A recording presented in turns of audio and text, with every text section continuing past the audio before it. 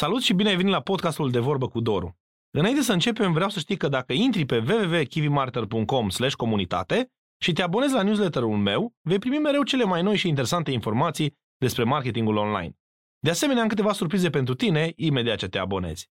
Hai să ne punem pe treabă! Ceau și bine ai venit, Doru Pelivan aici și bine ai venit la un nou podcast De Vorbă cu Doru. De data asta am o invitată specială, o bună prietenă de-a mea, care nu este culmea, de data asta din Timișoara, a venit tocmai din București. Mie mi-ar plăcea să cred că a venit pentru podcastul ăsta, dar știu că n-a venit doar pentru asta. O avem pe Adriana Petre. Adriana, îți mulțumesc că ai acceptat să facem acest podcast, acest interviu. Bună, Doru, și mulțumesc pentru invitație. Da, eu mulțumesc că ai venit. Chiar mi-am dorit de mult să vii. Știu, Adriana, că tu ai și un business, te ocupi și de lumea trainingurilor, faci foarte multe lucruri interesante, deși poate nu sunt atât de hipervizibile pe internet încă, dar sper că o să fie. Spune, Adriana, pe scurt, cu ce te ocupi pentru cine nu te cunoaște. Mă bucur că ai menționat pe scurt, pentru că altfel nu mai plecam de aici astăzi. În principiu, ce-mi place mie foarte mult să fac este să organizez nunți. Și de aproximativ 9 ani de zile fac lucrul acesta. Pe lângă nunți organizez și alte tipuri de evenimente, conferințe de business, cumva noi așa ne-am și cunoscut de altfel. De aproximativ 5 ani de zile fac teatru de improvizație. Okay. Și am și show-uri și e super fain și simt că m-a ajutat enorm de mult pe toate planurile, și profesional și personal, în toate părțile. Și de vreo aproximativ 4 ani, sunt trainer pe partea de soft skills și leadership pentru elevi și studenți. Super și tare. Da, cumva anul trecut și clar și cu ajutorul tău și al vostru cu cursul Hobby to Profit, mi-am dat seama că pot să încununez partea de ce știu eu să fac în nunți, cum știu eu să fiu trainer. Să predai, da? Exact, pe bune. Și efectiv m-am gândit ce să fac, să fac un curs despre nunți. Cum să-și organizeze lumea nunta fără stres, că nu e nevoie de stres. Adică eu înțeleg de unde vine, nu, sub nicio formă nu. Deci, practic, vrei să zici că oamenii când își organizează o nuntă sunt stresați? Nu, dar toată lumea știe exact ce are de făcut, nu apare nimic inopinant, bugetul nu e problemă pentru nimeni, toată lumea știe cum, toată lumea își face buget. Păi și dacă înveți, Adriana, să-și organizeze singur nunțile, cum o să mai vină la tine? Sau ce se va întâmpla cu asta? Nu, că nu fac nicio problemă. Sunt mega relaxat. Nu, ideea e în felul următor. În primul și în primul rând, eu nu pot să fac, eu personal, pot să fac o singură nuntă pe weekend. Și decât în București, bănuiesc, le faci, sau? Nu, le fac în toată țara. Ok, în toată Bine, țara. eu am o agenție în care suntem 3 planneri. Adică putem să avem, de exemplu, pe 23 mai, nu știu ce s-a întâmplat cu data asta, dar pe 23 mai avem 3 nunți în același timp. Nebunie, Toate sunt în București. Dar oricum, ne putem să facem nunții peste tot în țară. Cred că cel mai departe a fost la Cluj. Okay. De București, mă refer. În sensul ăsta. Și cele mai multe în afara Bucureștiului sunt la mare. Că nu trebuie să fie neapărat din Constanța. Sunt foarte mulți oameni care își doresc să facă o nuntă pe plajă, de exemplu. Cei care vor să citească mai multe materiale despre cum să-și organizeze nunta, unde pot să vadă așa ceva? Pe adrianapetre.ro. Ok, bun, super. Am gândit un curs gratuit. Sunt de fapt 5 mail-uri în care ei primesc tot felul de informații despre cum să-și organizeze nunta fără stres și de altfel primești și niște exerciții pe care trebuie să le facă, mega simple, dar sunt lucruri pe care eu le-am strâns de-a lungul celor 9 ani și super multe nunți și întâlniri. Adică cumva nu le-am strâns doar din evenimentele create, ci și din efectiv întâlnirile cu cupluri cu care n-am ajuns neapărat să facem nunta în final, dar am avut o discuție cu ei și am observat unde e stresul, unde sunt neliniștile, unde sunt întrebările, nelămuririle. Și am avut o întrebare la un moment dat pentru un articol. De ce miresele mele nu au perioada de Brazila, știi ce să... Nu. În state e super cunoscută chestia asta de Brazila. Okay. Pentru că Bridezilla, practic, orice persoană cât de calmă, zen ar fi, cumva, dacă se ocupă singură de nuntă, cumva în ultima lună și în ultima săptămână, se agită, nu este suficient. Ok, mai mult. Dar nu e doar agitație, știi? Este un cumul de stresor, dar constant și... Da. Păi și mă gândeam, de ce nu sunt așa? Și adică, ok, înțeleg că organizez eu bine nunțile, dar totuși, tot prin adică ele singure își trec emoțiile, știi? Da. Miresele cărora le organizăm noi nunta. Și mă tot gândeam, oare de ce nu trec prin faza asta de Brazila, știi? Și care răspuns? Și mi-am dat seama că partea asta și stresul ăsta constant și mai ales atunci aproape de eveniment apare și nu e doar la nuntă, chestia asta este, adică am descoperit-o ulterior citind despre stres știi? Apare foarte mult din teama de necunoscut. Ok, evident, da. Nu, e evident, dar nu te gândești neapărat la chestia asta, știi? Apare și la oamenii care își fac nunta a doua, a treia oară? Băi, da. Și fii atent de ce. Pentru că nu e doar de faptul că, ok, nu știu că trebuie să dansezi și la un moment dat scot tortul, știi? Da, ok, astea le știi că mi-ai fost la nunți. Știi ce apare? Gândește-te așa, deci nunta de obicei, că eu am organizat anul trecut o nuntă într-o lună jumate și a fost genială, da, asta Dar de obicei, nunțile se organizează cam cu un an jumate înainte, unele chiar și 2 ani, că dacă ești într-un oraș în care nu sunt foarte multe locații de nuntă, ok, cumva vrei să bucuiești din timp locația, că este cel mai important, să ai și data și tot, sau și toți ceilalți furnizori și să ajungi să faci cu 2 ani înainte nunta, adică cu foarte mult timp. Și de ce apare? Și fii atent, gândește-te așa, da? Deci imaginează-ți. Deci voi v-ați hotărât, super mișto, entuziasm, nebunie, facem nunta, e extraordinar. Alegem locația, gata, ne-am hotărât unde vrem să facem. Bun, perfect, o bucuim, semnăm, plătim avansul. Paca, luăm fotograf, videograf, muzică, vorbim despre aranjamentele florale. Deci, cum să zic, ai toți furnizorii principali luați, mega relaxat, toată lumea te treabă de nuntă, atunci, păi, eu n-am nicio problemă. Și se apropie ușor, se apropie ziua nunții. În primul și în primul rând, toată lumea îți vrea binele și te întreabă constant despre nuntă. Bă, dar eu știu pe nu știu cine care a pățit nu știu ce. Și tu începi, aoleu, dar acum eu nu m-am gândit la asta. Și deci apare de frici, da. Și încep să nu știu ce. Și pe aia îți spune nu știu ce. Bă, dar am fost la o nuntă, bă, și n-a venit DJ-ul, mă, deși eu aveam contract. Doamne, dacă nu vine DJ-ul meu, dar eu de unde știu, dar ce fac? Și cumva ei neavând se instalează milioane de... Ei n-au nicio siguranță pe furnizorii respectivi. Eu nu zic că furnizorii sunt să n-ai încredere în ei. Doamne, ferește. Da. Doar că dacă adică cumva cei care vin la mine, că aici era discuția de cei care organizează prin planner, că nu doar prin mine. Sunt testați. Deci ei vin la noi și eu le explic o chestie extraordinar de simplă. Orice furnizor îți recomand eu are un raport calitate-preț super bun și e un om cu foarte mult bun simț, pentru că altfel eu îmi pierd mințile în ziua anunții. Dacă eu aș recomanda un furnizor care nu e ok, da, corect, nu o să fie simplu pentru mine. Mie nu m-ați bat capul aiurea, nu-mi place stresul. Da. Deci să înțeleg că materialele gratuite de pe adrenapetre.ro sunt foarte bune și pentru cei care organizează nunta cu un event planner, ca să înțeleagă anumite lucruri, nu? Okay. Deci nu sunt doar pentru cei care își organizează singur nunta. Clar, pentru oricine își organizează nunta. Și chiar dacă, uite, chiar am avut chestia asta, am avut o întrebare după ce am lansat adrenapetre.ro, am avut o întrebare. Băi, dar eu mai am o lună și ceva până la nuntă, cumva eu mi-am făcut toate lucrurile și zic, nicio problemă, uite, citește-le și spune-mi ce părere ai. Băi, și mi-a scris înapoi, băi, extra, nu m-am gândit la chestia aia, uite, și încă mai am timp să rezolv. Sau pur și simplu adică ele sunt 5 mail-uri, cursul e gândit în 5 mail-uri. Conceptul nunții, în care discutăm despre de ce e important să fie nunta și despre mireasă, dar și despre mire, ce ok, să vezi, da. Și inclusiv despre comunitate, că până la urmă prietenii ei, prietenii lui, prietenii comuni, familia ei, familia lui și se transformă efectiv tot într-o comunitate foarte faină și tot, părerea mea este că trebuie să fie despre toată lumea. Pur și simplu. Da, un eveniment la care participează toată lumea. Exact, că de-aia îți distrează lumea la anumite nunți. Foarte tare. Și de-aia pleacă lumea la anumite nunți mult mai devreme sau stau la masă și nu se întâmplă nimic, știi? Da. Până ajung oamenii să citească materialul tău, am o întrebare. De fapt, mai vrei să mai spui cu minicursul ceva? Da, vreau să zic cum sunt cele spune în continuare, după te întreb eu, da. Deci conceptul, după care bugetul. Comunitatea? În concept el ia și comunitatea, da? Ai bugetul, așa, da. care e mega important și de câte ori întreb pe cineva dacă și-au făcut buget pentru nuntă, în ce sens să facă. Nu există, deci nu se poate, pentru că altfel în dimineața nunții te duci la bancomat să scoți bani. Deci este pentru mine asta este un fail maxim, este un ceva nu. Mi-aș dori ca toată lumea să ia cursul ăsta gratuit, numai ca să nu se întâmple lucrul ăsta, chiar dacă nu s-a atenți la nimic altceva, știi? Deși n-ai cum, da, așa. După care ai parte de furnizori, tips and tricks, la ce să fii atent, de ce să înțelegi că oamenii nu vin la nunta ta doar pentru că au semnat un contract cu tine. Pentru că mai ales în România e foarte, în fine, nu mai intrăm în discuția asta, dar ca idee, ci pentru că oamenii vin, că în primul rând tu te-ai purtat cu super mult bun simț cu ei și oarecum te și împrietenești de furnizorii vin cu cel mai mare drag.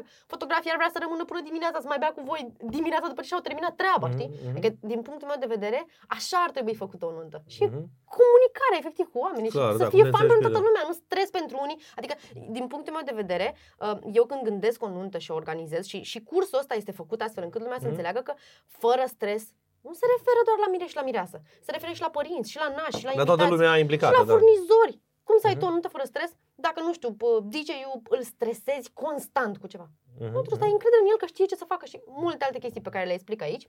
Tips and tricks despre contracte și tot felul de alte lucruri. După care ai cum să faci programul și desfășurătorul din ziua anunții. E super. E extraordinar de important. Să ai un Să nu schedule, un program. alergi de capul tău, să vină toată lumea să te ajute cu anumite chestii, cine, cum, unde, cu cât timp înainte îi anunți, cum faci, orele, în seara anunții, adică și în ziua pe pregătiri, Da. transporturile și așa mai departe, dar și în seara anunții, efectiv, știi? Și apoi mai am un al cincilea e bonus, Așa? în sensul în care l-am denumit secretul din ziua anunții. Care cumva asta o să, realmente o să-l las ca un secret, că să-l descopere la final, dar înglobează foarte multe lucruri și așa. Da. Mai există de la Bănuiesc oameni care își organizează nunta singuri, nu? Majoritatea? Majoritatea, da. Majoritatea. Ok. Și ok, deci mi-aduc aminte, sau hai să o iau altfel, cele mai multe, sau foarte multe recomandări pentru nunțile mele vin dintr-un articol de pe online, pe bune, pe care am dat un interviu în al 2-lea an de activitate. Deci, nu știu, a fost super bine făcut articolul ăla. Și a fost o întrebare acolo, cumva de atunci, de chiar nu mi-am dat seama. Deci, păi, dar tu ce crezi? Cineva poate să-și organizeze singur nunta sau chiar e nevoie de plenul? Păi, și de atunci am zis, da, clar că poți să-și organizeze singur, doar și poate. Doar că trebuie să te asiguri că o organizezi cum trebuie, da, una la mână, și 2 la mână trebuie să te asiguri că ai timp să faci și 3 la mână vrei să faci asta. Corect, da. Eu zic că sunt mega relaxată cu oamenilor să vină în continuare și pe planning. Eu nu am acest stres. Pentru că una e să înțelegi ce trebuie să faci, alta e să ai timp să faci lucrurile respective și alta e să vrei tu să faci aia sau să plătești pe cineva și zici, păi, uite, eu am făcut până aici, fă mai departe. Sau, uite, fii atentă, eu am înțeles tot, dar ocupă-te tu. Corect. Știi? Adică de legi, da, în altă parte, ceva, exact, da. Hai să întreb, Adriana, hai să zicem un pic pe partea și de business. În general, oamenii care mă ascultă pe mine sunt pasionați de business și de marketing. De cât timp faci activitatea asta de organizare de evenimente?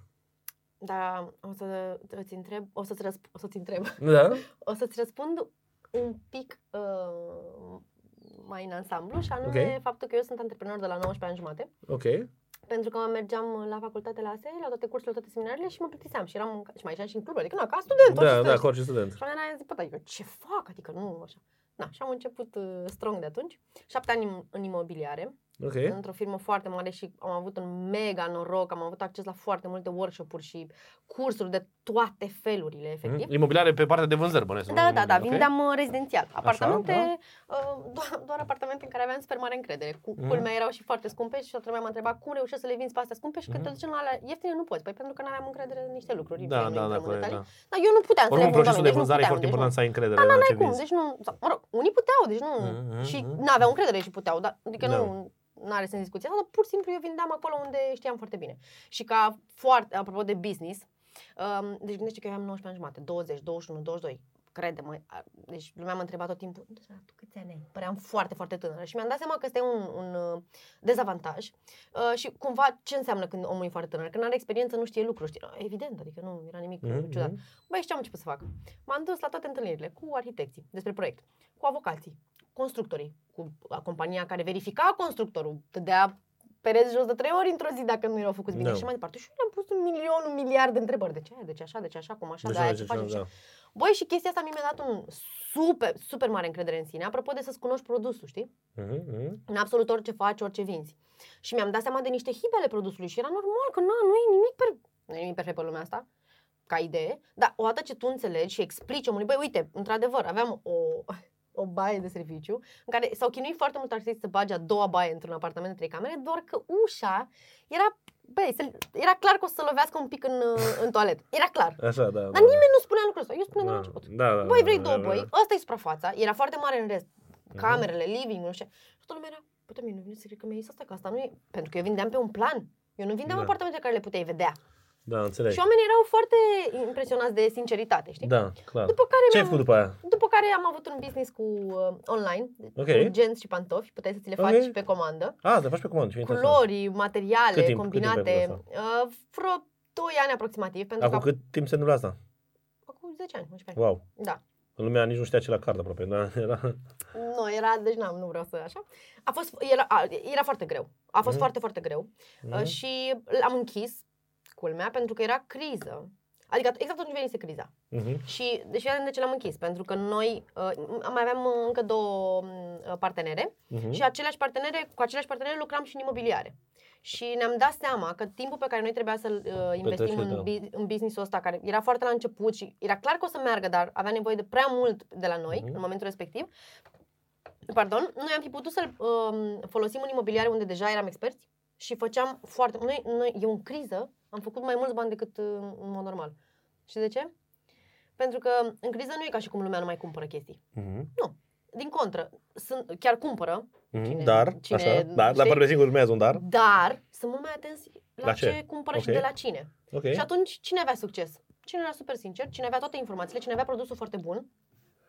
Deci în imobiliare vinde mai bine, nu? Că era în imobiliare. Da, da, interesant deci a fost asta, wow, da, chiar a fost wow.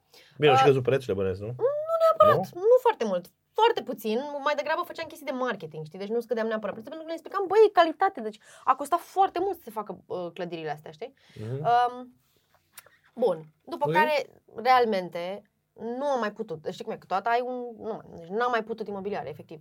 Sau cumva, acum o să sune poate, dar știam tot ce puteam să știu în momentul ăla, nu mai aveam unde să mă duc, să mai cresc. Efectiv, nu mai aveam ce să fac. Mai unde să mai crești, Da, și numai pentru mine, adică eu sunt un burete, eu acumulez constant informații, deci nu mai puteam. Mă simțeam cumva ca într-un pătrățel. Da. Și acum 9 ani și ceva am avut nunta mea. Ok. Și după nunta mea, în anul respectiv, care a fost pe cât de dezastru pe niște direcții de organizare, dar din punct de vedere al furnizorului, deci a fost ceva, deci nu, scriu în materiale, deci nu, deci m-am întrebat, am primit mail-uri să mă întrebe dacă am inventat, și nu e o problemă dacă am inventat, sau dacă chiar a fost real, adică niște din astea nu chiar a fost mega real.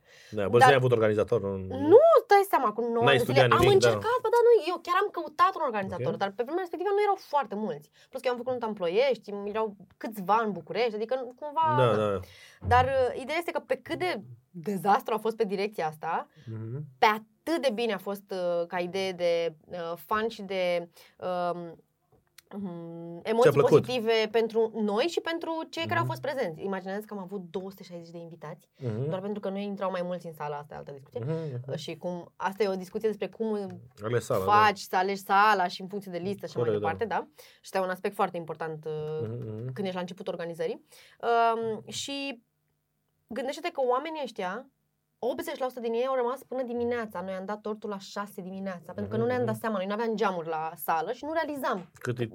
Pentru că programul a fost atât de bine făcut, pentru că mie îmi place cum unii se simtă bine, știi? Nu-mi place stresul de niciun fel. Și efectiv am făcut așa de bine programul, dar eu nu mi-am dat, l-am făcut cumva intuitiv, adică așa, au stat până dimineața, efectiv. Nebunie. Da, și după nunta respectivă, foarte mulți oameni mă sunau, prieteni de-ai mei, prieteni de-ai prietenilor mei, deci mă cunoșteau, bun, am și numărul la viitoare. Păi zi și mie, de unde ai luat aia, cum ai făcut aia, dar de ce ai pus aia, dar cum ai făcut, am înțeles că tu ai făcut altfel, că cumva eu am făcut programul altfel decât era în mod normal, știi? Da, chiar ați facem aici o scurtă paranteză. Ce părere ai despre nunțile clasice? Când vin, de exemplu, oameni la tine și prefer nunțile clasice sau îi ajut să facă și ceva mai special? Sau cum se întâmplă aici? Majoritatea vor clasic sau... E foarte interesant și anume, de cele mai multe ori, cine vrea să-și organizeze nunta cu planner sau înțelege de ce e nevoie sau înțelege cum l-ar ajuta și chestii de genul ăsta, sau care vin la mine, poate în alte părți, la alți planner sunt altfel, nu prea vor nunți clasice. Cumva la mine pe site și scrie chestia asta, adică i-am triat un pic, cred. Pentru că eu scriu foarte clar că eu nu fac nunți la Indigo. Deci nu pot să vii, uite, vreau să faci. În primul rând că nu iese la fel. Și asta e o așteptare pe care nu ai cum să o mulțumești, știi? Bine, cumva nu este toată la fel, clar, da. În niciun caz. Și un buchet de flori, deci mai ales la flori. Zici, băi, uite, vreau și exact buchetul de flori. Ok, dar nu, eu le explic foarte clar și floriștii cu care lucrez eu. Că nu iese la fel. Nu se poate. Da, și trebuie să ai încredere că o să iasă foarte bine și o să fie al tău, diferit. Toate nunțile sunt diferite. Ale mele, cel puțin. Da. Și de asta, apropo de... Cred că podcastul o să-l asculte foarte mult femeile. Nu știu de ce cred asta. Da, ideea este că... uite, primul meu mail din cursul de 5 este fix despre concept. Și este vorba despre faptul că nunta trebuie să fie a voastră, dar trebuie să-ți dai seama cum ajunge să fie. Da, ce să fie. A ta, a voastră, știi? Și pur și simplu a momentului respectiv. Nu la fel cum am făcut. Bine, tu poți să te inspiri, evident, dar și eu mă inspir. Eu ani de zile deci cum să zic, mă uitam mai mult pe site-urile din state, de exemplu despre nunți, decât, nu știu, decât să mă ocup de marketing, să promovez către clienți noi, știi? Deci, dar eu am simțit că, știi cum e, era research. Învățam constant și la cum fac ceilalți. Doar că sunt foarte multe lucruri și asta este un tips. Sunt foarte multe lucruri pe care le vezi pe Pinterest, pentru că asta e nebunia acum, acum mă rog, ani de zile, cu Pinterest și nunți și Instagram și așa mai departe. Sunt foarte multe lucruri pe care efectiv nu le poți face în România. Sau le poți face dar cu niște costuri mult prea mari și din punctul meu de vedere nu merită. Deci la mine vin miri și zic, băi, uite, vreau să fac asta și asta. Și eu zic, ok, perfect, fii atentă, asta, ca să o facem, implică asta și costul ăsta. Sau o variantă a ce ai văzut acolo, care implică asta și costul ăsta. Și eu zic, fii atent, nici nu m-am gândit și deci putem să o facem, dar ok, mai așa, într-un fel, nu neapărat mai rău sau mai bine, altfel puțin, dar ține de ideea respectivă. Deci ca să mă întorc un pic la ce spuneai tu, din punctul meu de vedere, fiecare nuntă ar trebui să fie mega diferit și să pleci de la început cu gândul ăsta. Deci să nu ai așteptarea că vreau și eu nunta al nu știu cui sau vreau și eu exact tematica Xulescu. Da, ok, tematica respectivă, dar adaptată la locația ta, la câți oameni ai tu, la ce vrei tu să faci. Ai grădină, n-ai grădină, nu poți să faci cocktail party afară de primire dacă tu n-ai grădină sau o terasă sau ceva. Dar și apropo de chestia asta, trebuie să o zic neapărat, pentru că e ceva ce nu, deci ce nu termină psihic. Nunțile clasice, că de aici în care se ajunge la nuntă, da? Și găsești la intrare un șir, mire, mireasă, părinți, nași și câteodată și mult mai departe șirul. Și imaginează-ți că oamenii ăștia stau vreo oră jumătate, două în picioare pentru primii care vin, de altfel care vin la timp, asta e altă discuție. Așa. Sunt foarte ok. Vai, super happy că ați venit și fericit și nu știu. Păi, stai tu o jumătate de oră în picioare, nu mai zi pe tocuri. Sau nu mai zi după ce o zi întreagă ai alergat. Măi, și crede-mă că ultimele primiri sunt la modul, da mă, bine, dacă sunt prieteni apropiați, Doamne, nu mai suport, abia aștept să înceapă și să termine nunta asta. Păi, cum să primești oamenii așa? Dar eu înțeleg de ce, pentru că te-ai săturat să aștepți. Versus o idee de a face primirea ca un cocktail party, efectiv.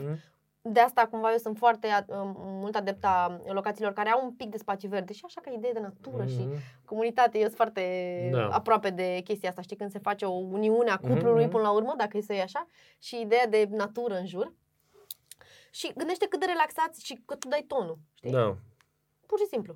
Cum sunt oamenii, corect. Da, și oamenii vin, se relaxează, ce tare, luăm un pahar de, dar nu e din aia așa super stiv și după aia stăm la masă. Bine, vine mirele și mireața, nu, și îi salută și tot. Măi, dar tu când vezi că-ți vin niște oameni, normal că te duci spre ei. Dar cumva și tu dacă, ok, erai la o masă cu niște prieteni. Da, mai vorbești cu cineva. Și ei or să vină spre tine, că doar nu. Clar, băi, e mult mai da, un mic tips and tricks, da, și se creează efectiv așa un flow, știi? Da, normal, oamenii vorbesc între ei, se bucură, da. E foarte fain. Da, eu sunt super happy la corect, mă vezi, deci eu sunt... Da. Deci, Adriana, cronologic, de câți ani faci asta cu organizarea? De 9 ani de zile. De 9 ani de zile, super tare. Și la început, cum ai găsit primii clienți? I-am implorat să mă lase să le fac nuntă gratis, nu glumesc. Ok. Da. Nu înțelegeau de ce, cum, dar ce ar însemna, dar de ce, adică cum, dar ei... În Ploiești? Era în Ploiești? În București. Noi eu deja trăiam în București. Trăiam în București la 19 ani. Ok. Da. Ok. Și pur și simplu i-am rugat, mă sunaseră să-mi pună niște întrebări. Prieteni, erau prieteni bune, sau? Da. Mă sunaseră să-mi pună niște întrebări și de aici apărea, Da. Pentru că, acum așa, ca side, cel mai mare susținător al meu și cred că al tuturor este mama mea. Okay. Și părinții mei de altfel, dar ea a fost cu ideea. La un moment dat, într-o toamnă anului după nunta mea, m-a sunat într-o zi și mi-a zis, băi, dar eu nu mai sport deja, că mă mai sună cineva care are o prietenă a unei prietene care vrea numărul tău de telefon, deci nu mai pot psihic. Te rog frumos, mai dai multă consultanță pe gratis. Și eu eram, what? Dar efectiv nu mă gândisem. Și apoi am avut un pitic și am zis, ok, hai să vedem ce înseamnă, știi? Pur și simplu. Da, hai să facă job. Hai să vedem ce înseamnă. Ai lucrat în imobiliare încă? Da. Okay. Și încă aveam și compania de pantofi și genți. Era așa, era un mix de jumătate și am capul meu. Da. Mult prea multe. Nu e ok. Nici asta. E că nu poți să dai potențial maxim niciunde. Da. Și am început, i-am implorat fizic, psihic și în toate felurile și până la urmă au zis, hai să vedem ce înseamnă. Și de seama, am făcut tot felul de programul, exact intuitiv, am început să citesc super multe în state și așa mai departe. Adică pentru mine funcționează foarte mult momentul în care, că da, și înainte citeam chestii despre nunți, că început să-mi placă foarte mult, știi? Dar în momentul în care am avut un potențial client, cumva, exista o responsabilitate pe umerii mei că trebuie să mă ocup de nunta lor acum, știi, dacă au acceptat, adică nu mai fac doar așa intuitiv. Și am început să caut mult mai mult atunci, știi? Și să mă interesez și asta, la un moment dat și voi ziceați apropo de primul prospect și primul client, știi? Nu să aștepți până știi tu absolut tot și apoi îți dai drumul la business. Normal, tu oricum înveți. În primii ani și constant, nu știu, cine zice că știe totul despre ceva, poate ar trebui să facă alt domeniu sau poate ar trebui să-și mai dea seama un pic de niște lucruri pe care nu le știe, știi? Și să crească acolo. Constant învăț lucruri noi despre nunți și evenimente în general. Uite, ce o chestie foarte simpatică, pentru mine e simpatică, poate pentru alții e plictisitoare, dar mi se pare genial, că eu am adus lucruri pe care le fac în evenimentele de business, le-am aplicat în nunți. Da, Tot felul de lucruri. Da, dar o întrebare, evenimentele de business au venit din prima, nu? Bănuiesc că prima ai făcut mai mult nunți, nu? Și după aia mai ai făcut și evenimente de business, sau? Evenimentele de business au venit în felul următor. Odată am făcut nunți, foarte mulți ani, nu știu, 4-5 ani am făcut numai nunți. Apropo, multă vreme te-ai promovat la început cu asta? Nu, eu nu m-am promovat niciodată, asta e o altă problemă. Îmi vin numai din recomandări. Asta bine, neapărat un lucru bun, nu e neapărat un lucru bun sub nicio formă. Dar cumva când ești antreprenor și singur și ok, am o echipă, dar nu e, știi... Nu-i fabrică, Da, efectiv nu e, adică e și greu să pregătești un om să te duplice pe toate chestiile. Este foarte multe lucruri, sunt și intuitive, mai ales dacă mai spus că nu sunt nunțile la fel, nu e o procedură pe ele. Am o procedură foarte clară. Există, dar nu e ca și cum poți să le faci toate Indigo. Știi ce se întâmplă? Este o procedură pe partea de logistică și organizare, evident, dar ulterior fiecare nuntă în parte are amprenta mirilor și amprenta plannerului. Clar. Și de asta, adică, acum fără niciun fel de... Deci, în ziua anunții, nu este un fan general, deci eu nu pot să explic. Deci nu este super fan cu toată echipa, pentru că dacă ești într-un moment de stres, tu nu poți să fii creativ. Și creativ nu doar să faci fluturași și inimioare, nu. Creativ să rezolvi orice se întâmplă în secunda respectivă. Nu mai zic că de fapt noi anticipăm foarte multe lucruri. Că de fapt eu la anunț dansez. Adică să ne înțelegem. Da. Și mai fac 2 semne pentru că deja mă înțeleg din priviri cu șeful de sală sau la anumite locații, știi? Unde știu anumite chestii din foarte multe anunți organizate la ei. Dar ca idee, noi anticipăm foarte multe lucruri. E foarte... Dacă nu vrei stres, știi cum... Da, vrei, da. M-ai convins că când fac nunta trebuie să te chemi ușoară, gata, nu mai rezist până aici, a fost... Stai că nu știm că dacă vrei să faci în Timișoara. Mi se pare... Mai vorbim. Cu cât vorbim mai mult, mi se pare cu atât de puține lucruri știu. Știi? Băi, este atât de simplu, de fapt. Da, oricum, îmi dau seama că toate ponturile astea pe care sunt foarte ușor de înțeles, știi? Foarte. Și știi ce îmi dau seama? Ce acces fain ofertul la informație oamenilor, de exemplu, din poate Suceava, Iași, știi, să intre, e același, conceptul e același. Da, și îmi dau seama acum că m-aș uita la un curs despre cum să-mi organizez nunta. Dacă ar fi, știi, câteva ore aș putea dedica la chestia asta ca să-mi salvez cumva un moment atât de important, să-l fac să fie fain, știi? Și îmi place foarte mult că zici asta că e fun, știi? Organizarea, e distracție, super da, corect, da. Știi, adică părerea mea este că orice în viață poate fi fun dacă tu alegi să faci fun. Dar pe de altă parte, dacă nu te pregătești, nu prea are cum să fie, că o să vină la un moment dat stresul, știi? Că el există oricum. Stresul oricum există pe lângă noi, important este să învățăm să ne adaptăm și să-l managiuim, știi? Corect. Hai zic o chestie super simpatică. Mi-a scris o tipă care s-a abonat la cele 5 mail-uri și mi-a zis, băi, ți-am citit mail-uri, zice, dar eu nu urmeam să mă căsătoresc. Zic, ok, dar de ce? Păi eu sunt domnișoară de onoare anul ăsta. Și prietena mea e mega stresată și nu a vrut să se înregistreze, să se aboneze. Că a zis că nu, că n-are nimic, că pur și simplu n-am. Și ajută. Și a zis, băi, eu a trebuit să așa că eu îi mai dau niște chestii, că ea nu-și dă seama că s-a părut că le știu de aici. Da, corect, da. Dar îmi dă seama ce prietene, știi? Dar nu, mi s-a părut, foarte... Și nu mă gândisem până atunci, după aia, acum o să încep să fac reclamă și pe direcția asta dacă ești domnișoară de onoare. Dacă ar fi să te reapuci din nou cu business-ul ăsta, ce ai face diferit? Deci imaginează, ai zis că aș face reclamă din primul an. Ok, dar de ce ai face reclame din primul an? Pentru că aș vrea să-mi targetez mai bine clienții care vin la mine. Ok. Ce clienți nu vrei la tine? Așa? După aproximativ 5 ani de zile, am avut un declic. De fapt am avut o lună în care am fost mega deprimată, deci fără nicio așa, și nu înțelegeam de ce. Și burnout, dar a fost altceva. A fost un burnout pe niște clienți nepotriviți. Nepotrivire de caracter efectiv. Nu știu cum sunt alții, dar eu am observat din foarte mulți oameni de business că în primii ani, când ai un business la început, este foarte greu să refuzi bani. Foarte greu. Adică foarte greu să refuzi clienți. Da, spui nu. E foarte greu. Și așa ne e greu să spunem nu, dar când spui nu către clienți, bani, income și așa mai departe, e foarte greu. Însă, după acel burnout și mega depresie, efectiv mi-am dat seama că în momentul în care eu acceptam clienți nepotriviți, de fapt aveam nevoie de mult mai mult timp cu ei și să-mi revin după ei și nu mai dădeam suficient Și o chestiune care durează, că bănesc că vin cu un an înainte. Nu? Da, bineînțeles. Și nu poți să-i lași, adică nu, acum știi cum e. Și ca idee, apropo de ce înseamnă clienți nepotriviți, a fost la un moment dat le-am tot zis la întâlniri chestia asta și pe aia mi-am dat seama cumva că nu e chiar potrivit, în fine, nu știu cum o să fac, dacă o să le zic sau nu. Eu mi-aleg clienții în felul următor. Odată, dacă clienții amândoi, nu doar unul din ei, sunt conștienți că au nevoie de planner, deci nu trebuie să-i conving constant că au nevoie de planner. Da, nu mireasa nu vrea, dar soțul vrea. Da, deci nu, amândoi, una la mână, doi la mână. Dacă au încredere în ei să organizeze singuri, fără intervenția părinți, și așa mai departe, nu asculte, dar fără să trebuiască eu să conving și pe toată lumea în rest. Asta. Da, și nașa și nașul mare. E și foarte ok. Eu am învățat lucruri de la soacră, de la naș, bune, și în continuare învăț. Dar una e să asculți și alta e tu să iei decizia în final. Și să știi că tu iei decizia. Pentru... Și cum îți dai seama dacă un cuplu e intuiție. Și e din foarte multe întâlniri cu deci ai prins o experiență, pur și simplu îți dai seama cine ia decizia. Da. Și mai am o chestie extraordinară, de fapt două. Hai că mai fut tare curios. Da. Încă una este... Trebuie să aibă foarte mare încredere în mine sau în plannerul care se va ocupa de nunta respectivă.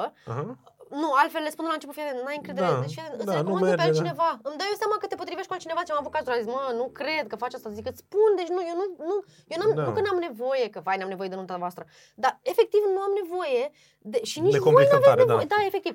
Și l-am recomandat pe altcineva și s-au înțeles de minune, efectiv. Fantastic. Știi că cine am zis acum? Știi că am zis că Diaconescu de la TV. Vai, nu cred. Nu cred că am șeruit o reclamă de lui acum recent în care spune ceva și dar el pare șocat, știi, și zice fantastic. Dar eu chiar eram mirat, știi? Și am zis că așa, da. Da, așa e, dar foarte greu am ajuns la concluzia asta, să știi, foarte greu. Și mai e una foarte importantă. Asta cu încrederea, la unii îmi dau seama că pot să le câștig în prima întâlnire. Și e super ok, nu e nicio problemă dacă vin sceptici, chiar îmi plac oamenii sceptici pe aia, în momentul în care ei câștigat. Îți loiali, și îți trimit un milion de recomandări după aia. Exact, clar, deci mie chiar îmi plac, nicio problemă. Dar eu nu pot să trec peste momentul în care eu îmi dau seama că cei doi nu se iubesc. Sau că de fapt nu sunt foarte convinși de nuntă, sau că de fapt ei nu vor de fapt că n-are să se căsătorească. Ce problemă sensibilă ai atins. Să știi că lumea, adică prieteni de-ai mei mi-au zis, du-te mă că nu te cred, mă, tu nu iei nu-ți că vezi, băi, nu iau. Și eu ți-o explic o chestie, eu sunt pe cât de spirituală și cred foarte mult în energie și iubire și așa mai departe, eu sunt extraordinar de pragmatică, am cele două părți ale creierului foarte bine dezvoltate amândouă și sunt foarte pragmatică și rațională. Și fii atent de ce, odată pentru că eu nu pot să fiu în preajma unui cuplu care emană o energie ciudată, băi, nearmonioasă, hai să nearmonioasă. Da, se vede, Una la mână. Dar de ce crezi că se căsătoresc oameni care nu se iubesc? Hai să te întreb. Stai o secundă că să spun imediat. Deci odată e partea asta că nu vreau să fiu nu vreau, deci efectiv, dar nu-mi trebuie, dar nu mă ajută, efectiv, realmente, deci așa. Și doi la mână, pragmatic și rațional. Fii atent. Eu dacă iau un cuplu unde eu simt că nu se, și am avut cazuri în care eu i-am refuzat și n-au mai făcut nunta, deci nu că i-am refuzat eu. Asta a fost traiectoria lor. Deci gândește-te cum ar fi eu să iau nunți, unde eu simt că ceva acolo nu e ok. Că ei renunță pe traseu. Renunță pe traseu, îmi pierd, îmi stric tot calendarul de nunți, pentru că eu blochez data respectivă pentru ei. Unde mi-au o nuntă cu o lună înainte. Corect. Înțelegi ce spun? Are sens și din punct de vedere al business-ului, da. În momentul în care ei nu se înțeleg și nu sunt armonioși, nu cred că poți să-ți imaginezi că o întâlnire durează 4 ore în loc de 2 sau în loc de 1. Pentru că discuțiile sunt așa și așa. Nu sunt hai să facem împreună, știi ce zic? Da, înțeleg, fiecare vrea, da. Și sunt oameni care fac... Cred că... Da, hai, spune. Dar mai zi-mi întrebarea... De ce crezi că unii oameni care nu se iubesc decid cumva să facă nunta? Ajung oare și la capăt unii? Bănesc că da. Da, nu, acum majoritatea o chestie foarte personală. Eu nu prea am vorbit, dar prin nu prea deloc despre chestia asta, pentru că mi s-a părut tot timpul un dezavantaj, dar ulterior, adică am lucrat foarte mult cu mine și am ajuns să, e o parte din mine și o accept. Eu am divorțat la 1 an după nuntă. Așa. Deci cumva înțeleg. Ok, da. Și cumva și de cu asta siguranță, mie mi se pare că este clar, acum din punct de vedere al carierei, clar este un avantaj al tău, că ai mai multă experiență, da. Clar, cumva eu n-aș fi făcut asta dacă n-aș fi făcut nunta și multe alte creșteri ale mele și așa mai departe, știi? Dar ideea este că pot să înțeleg cum s-a ajuns acolo. Ok. Și din perspectivă personală, dar și din multe alte lucruri pe care le-am citit. Crede-mă, eu În primul și în primul rând eu am vrut să fac psihologie și multe alte facultăți, dar psihologie era una dintre ele. Cu siguranță știi să lucrezi cu oameni, e clar. Evident. Da, și citesc foarte mult despre chestia asta. Da, ok, am o intuiție. Ok, am o intuiție și din experiență, dar eu citesc enorm de mult despre lucrurile astea, despre Pentru degeaba faci și training-uri de soft skills. Exact. În primul rând, comunicare. Deci eu am efectiv trainuri de comunicare. Și eu în momentul în care văd o problemă de comunicare într-un cuplu, dar de care îmi place foarte mult și văd că se iubesc și mai departe, le mai trimit un articol, le mai zic nu știu ceva, ce, mai ajuns, da. Și unii mi-au și zis, dar răspunde la întrebare, de ce oamenii care nu se iubesc ajung să se căsătorească? Să facă nunta? Cred că sunt mai multe motive. Una, ce ai văzut? Este societatea. Care, știi cum e, ești de câți ani ești împreună, nu te supăra. 5-6, ce faceți? Ce faci? Dar ce? Adică ce e asta? Unde mergeți? Trebuie să ne căsătorim. Trebuie să ne căsătorim. Eu când aud asta că trebuie să ne căsătorim, știi cum am un red flag? Da. De ce trebuie să ne căsătorim? Da, corect, da. Asta odată. Deci, clar, presiune din jur, presiunea unuia dintre ei, presiunea părinților, presiunea societății, efectiv. Na, pur și simplu. Sau prieteni, în grupul lor de prieteni, toată lumea s-a căsătorit și au rămas ei sau o chestie de genul ăsta, știi? Doi la mână, nu sunt, pur și simplu oamenii în general, deci nu vorbim doar despre nunți, dar oamenii în general nu sunt neapărat chiar în contact cu ei. Adică ce vor ei, ce își doresc, e sau nu e chestia asta ce-mi doresc. Ok, e o persoană foarte frumoasă lângă mine, o iubesc, dar asta nu înseamnă că să-mi petrec restul vieții cu persoana respectivă. Sau mă rog, o perioadă, că oricum e Da. Pentru binele business-ului meu, eu nu cred că te-ți faci doar o nuntă în viață. Glumesc. Da, acum, așa foarte pragmatic vorbind, eu nici măcar nu cred că oamenii trebuie să se căsătorească. Deși eu fac nunți. Da? Dar atunci când cineva ajunge să-și dorească să căsătorească, eu sunt acolo pentru ei.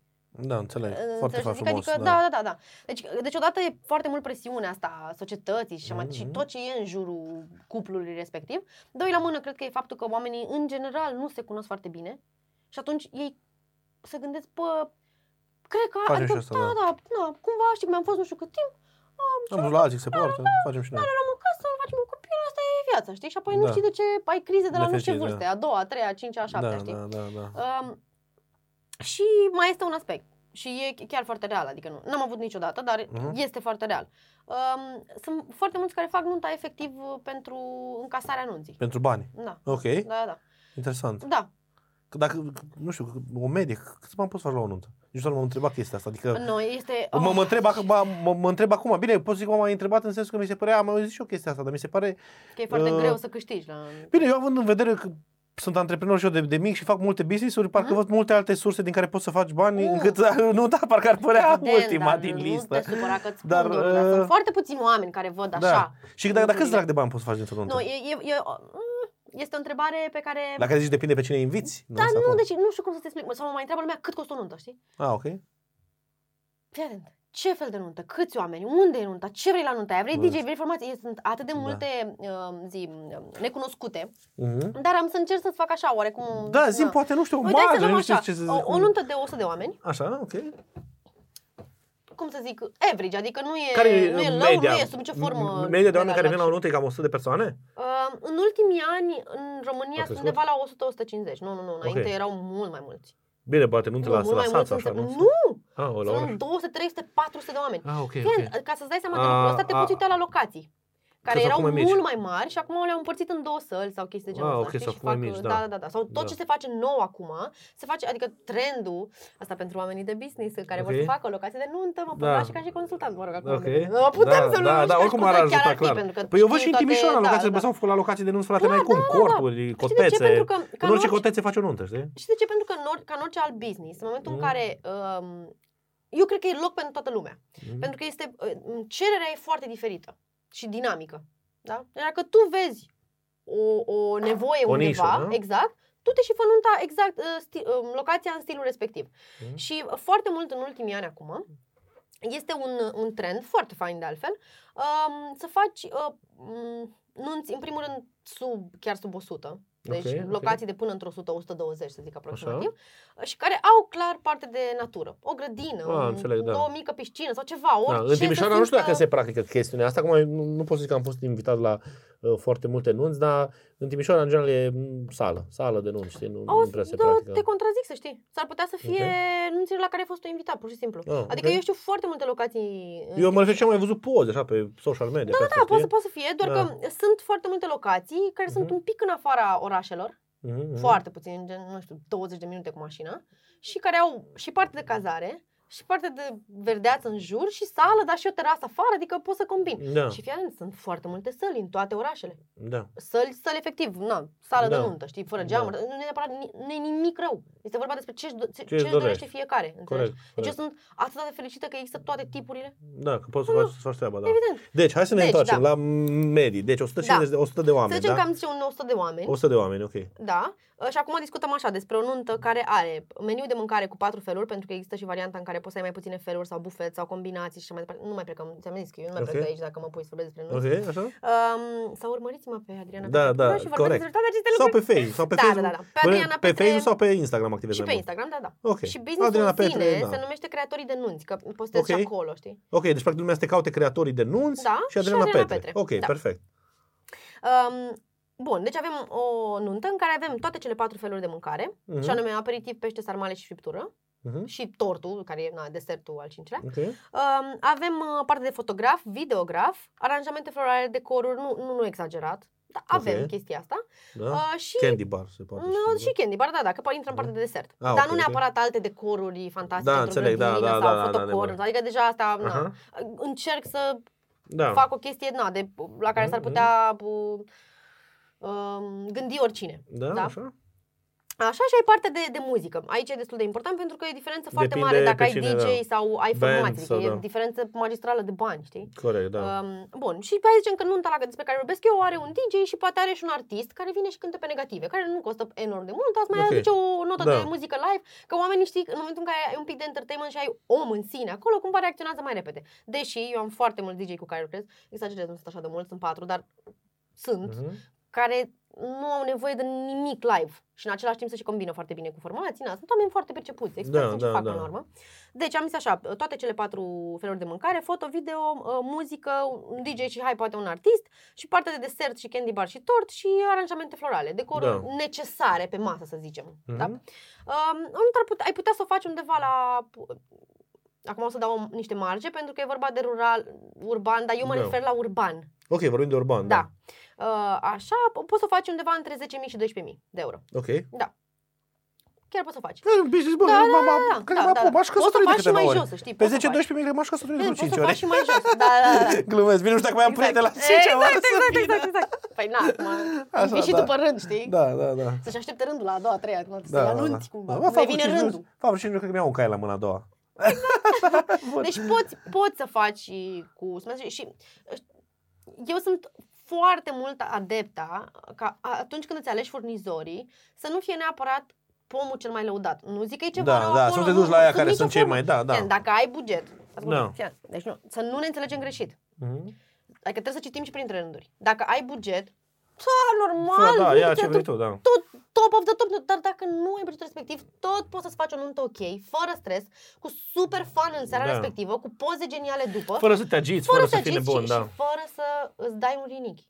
Corect. Deci, crede-mă, se poate. Sunt și mulți oameni care ajung cu bani de acasă? Fac credit, deci, pentru că nu-și fac buget dinainte. Credit pentru nuntă? Da, pentru că nu-și fac buget dinainte. Dar credit în ce sens? Ca să achit tot?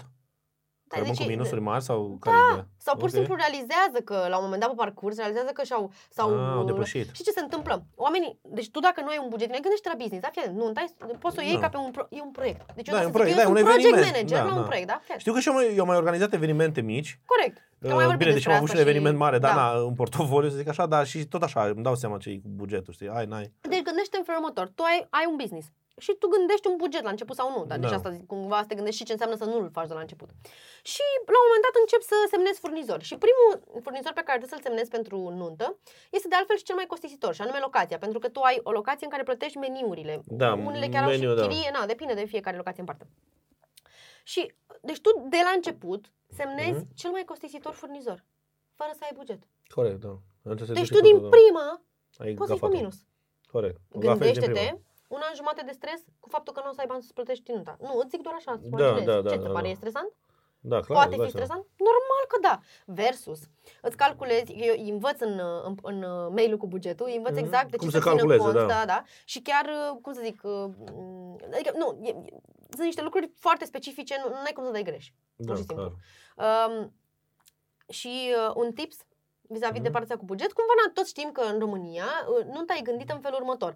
Tot satul, deci din străbuni, tot satul se adună când un cuplu vrea să-și facă o familie nouă, se adună și îi ajută. Știi de ce? Pentru că toată lumea știe că în momentul în care din familia lor se va aduna un cuplu, tot satul va veni și îi va ajuta și pe ei. Și cumva asta e faza cu darul, știi? Toată lumea dă, că oricum dai înapoi. Și știi care e chestia? Că de multe ori întreb, dar cât a dat, nu știu, să știi că e discuția.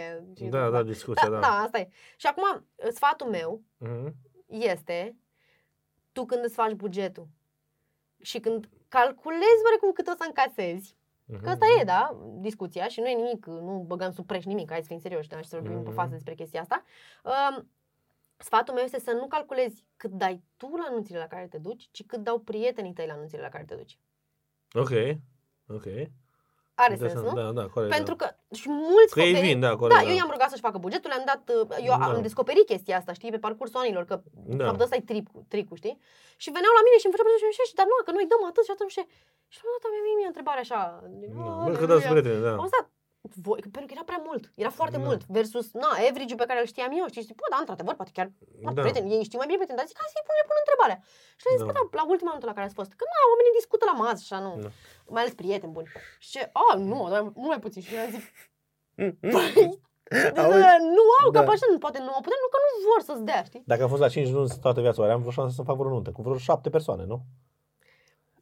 Fii atent. Cea mai mișto nuntă de care am auzit, n-am făcut-o eu. Da. Erau 14 oameni pe o plajă în Thailanda. Bine, prieteni buni, băieți, da, prieteni, da. Deci eu așa să faci o nuntă genială. Dar pe de altă parte, fii atent. Deci, eu nu știu, într-adevăr, asta poate să fie și o chestia mea, dar eu sunt foarte așa pentru fericire și să găsesc fericire în orice fac. Până la urmă, de ce nu, știi? Da. Și să știi că mie îmi plac atât de mult nunțile, pentru că în ziua respectivă, hai să zic 90% din oameni, ca să nu zic 100%. Toți, da? Dar 90% din oamenii care vin la anunțile respective, mă vin cu atâta drag. Tu trebuie să te uiți, uite, fii atent, te duci la următoarea nuntă, uite-te un pic la oamenii din jur. Chiar am una în weekend, să știi. Fii atent, uite-te la oamenii din jur, cum se uită la miri. Fii atent, uite-te. Da, cu apreciere sau cu... Și cei mai mulți oameni deja cu niște ochi, oameni ce drăguți și ce frumos că au început chestia asta. Și chiar dacă erau împreună nu știu câtă vreme, e cumva un ritual, efectiv, știi că de fapt asta e un ritual. Corect, da. Și, mie chestia asta, nu știu, mie mă hrănește fantastic. Deci cum când vezi atâta, nu știu, pasiune, iubire și chiar dacă, nu știu, mie mi se pare... Da, fantastic. Și, fii atent, dacă mirii ar fi mega stresați, ai încredere în mine că oamenii nu s-ar putea uita așa la ei. Și de ce? Pentru că ei preiau emoția. Corect. Și ei vor deveni stresați, nu că se uită urât la mine. Corect, și devin, cum se duci tu să dansezi pe ring când mirele se ceartă cu șeful de sală că nu știu ce s-a întâmplat? Corect, explicăm tot chestia asta. Da. Și după aia zic că de ce nu dansează lumea? Păi dacă te-au văzut pe tine că ești stresat, că alergi de acolo până acolo, că faci aia, că n-ai... că normal n-ai mai făcut vreo nuntă, n-ai de unde să știi la ce te gândești. Clar. La ce să anticipezi, la ce să ai grijă, cum să gândești. Deci nu e... Și ai fi surprins oameni de business care nu se gândesc să-și facă bugetul nunții înainte. Adriana, o ultimă întrebare pentru tine. A fost foarte interesant tot ce am discutat și chiar, eu care nu eram, bine, nu știu dacă e vreun bărbat pasionat de nunți. Dar să știi că eu n-am visat niciodată, nici nuntă, nici nimic, exact. Deci la mine a venit. Dar aș vrea o ultimă întrebare, în afară de faptul că oamenii să intre pe adrianapetre.ro și să-ți descarce materialele gratuite, unde poți să învețe foarte multe lucruri mișto. Eu îmi dau seama câte chestii am aflat acum în podcastul ăsta, lucruri pe care nu le știam. Care ar fi primul pas, să zicem că au decis să se căsătorească? Care ar fi primul pas la care ar trebui să se orienteze, în afară de să ia un mini curs, de exemplu, cum e al tău, și să studieze cam ce ar trebui să facă? Ce le-ai recomandat? La ce se gândească primul lucru? Primul mail din acest mini curs este despre concept. Dacă să nu mergem așa cu, hai să discutăm. Este vorba realmente să-și dea seama ce vrea fiecare de la nunta respectivă, ce nu vrea fiecare de la nunta respectivă și să găsească o cale de mijloc în a organiza acea nuntă împreună. Și să nu uite de ce nunta și este un prilej de fericire nu doar pentru ei, pentru toată lumea, nu de stres. Și eu nu minimizez. Eu știu că există, doar că ei poate să învețe să se adapteze și să anticipeze lucrurile astea. Și dacă nu fac cursul, dacă nu și-au planner, dacă nu orice, primul sfat este să stea realmente și să se gândească la această nuntă. Pentru că doar pentru că au avut o relație superbă până în momentul respectiv, nu înseamnă că nunta va fi ușor de organizat. Deci crede-mă. Pentru că este, e un ritual. Am înțeles. E un ritual de trecere. Și tu știi câte cupluri mi-e groază și să zic, nu și-au revenit după organizarea anunții?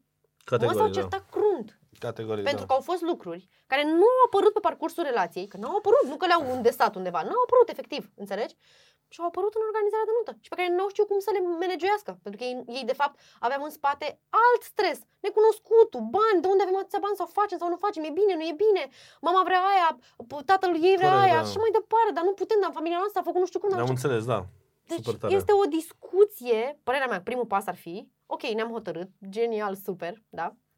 Și efectiv să pună pe masă o discuție, ce vrei tu, ce vreau eu, ce nu vrei tu, ce nu vreau eu și hai să vedem cum facem împreună. Da. Cum facem să fie nunta asta pentru noi, despre noi și cum facem ca relația să crească, nu să rămână într-o ceartă, știi? Super tare. Adriana, îți mulțumesc foarte mult că ai acceptat să facem acest interviu. Te invit să distribui acest podcast și evident dacă vrei să te abonezi la De Vorbă cu Doru, la canalul meu de YouTube, pe Spotify, pe iTunes, depinde unde ai ascultat acest material și desigur dă-i un share și pe rețelele de social media, cu siguranță ai oameni interesați de așa ceva. Dă subscribe ca să vezi și alți antreprenori și alți oameni de valoare pe care am ocazia să-i invit în acest podcast. Adriana, încă o dată îți mulțumesc, a fost super tare și chiar cred că eu îmi dau seama câte lucruri am aflat mai pus pe gânduri de lucruri acum despre nuntă. E foarte fun să știi să organizezi nuntă. Da. Realmente. Mulțumesc frumos. Cu mare drag. Mulțumesc. Super! Mă bucur că ai ascultat acest podcast. Dacă l-ai găsit util și cool, distribuie-l pe Facebook și trimite-l prietenilor tăi. Mersi că m-a ajutat să facem cunoscute aceste informații de marketing și business. Cheers!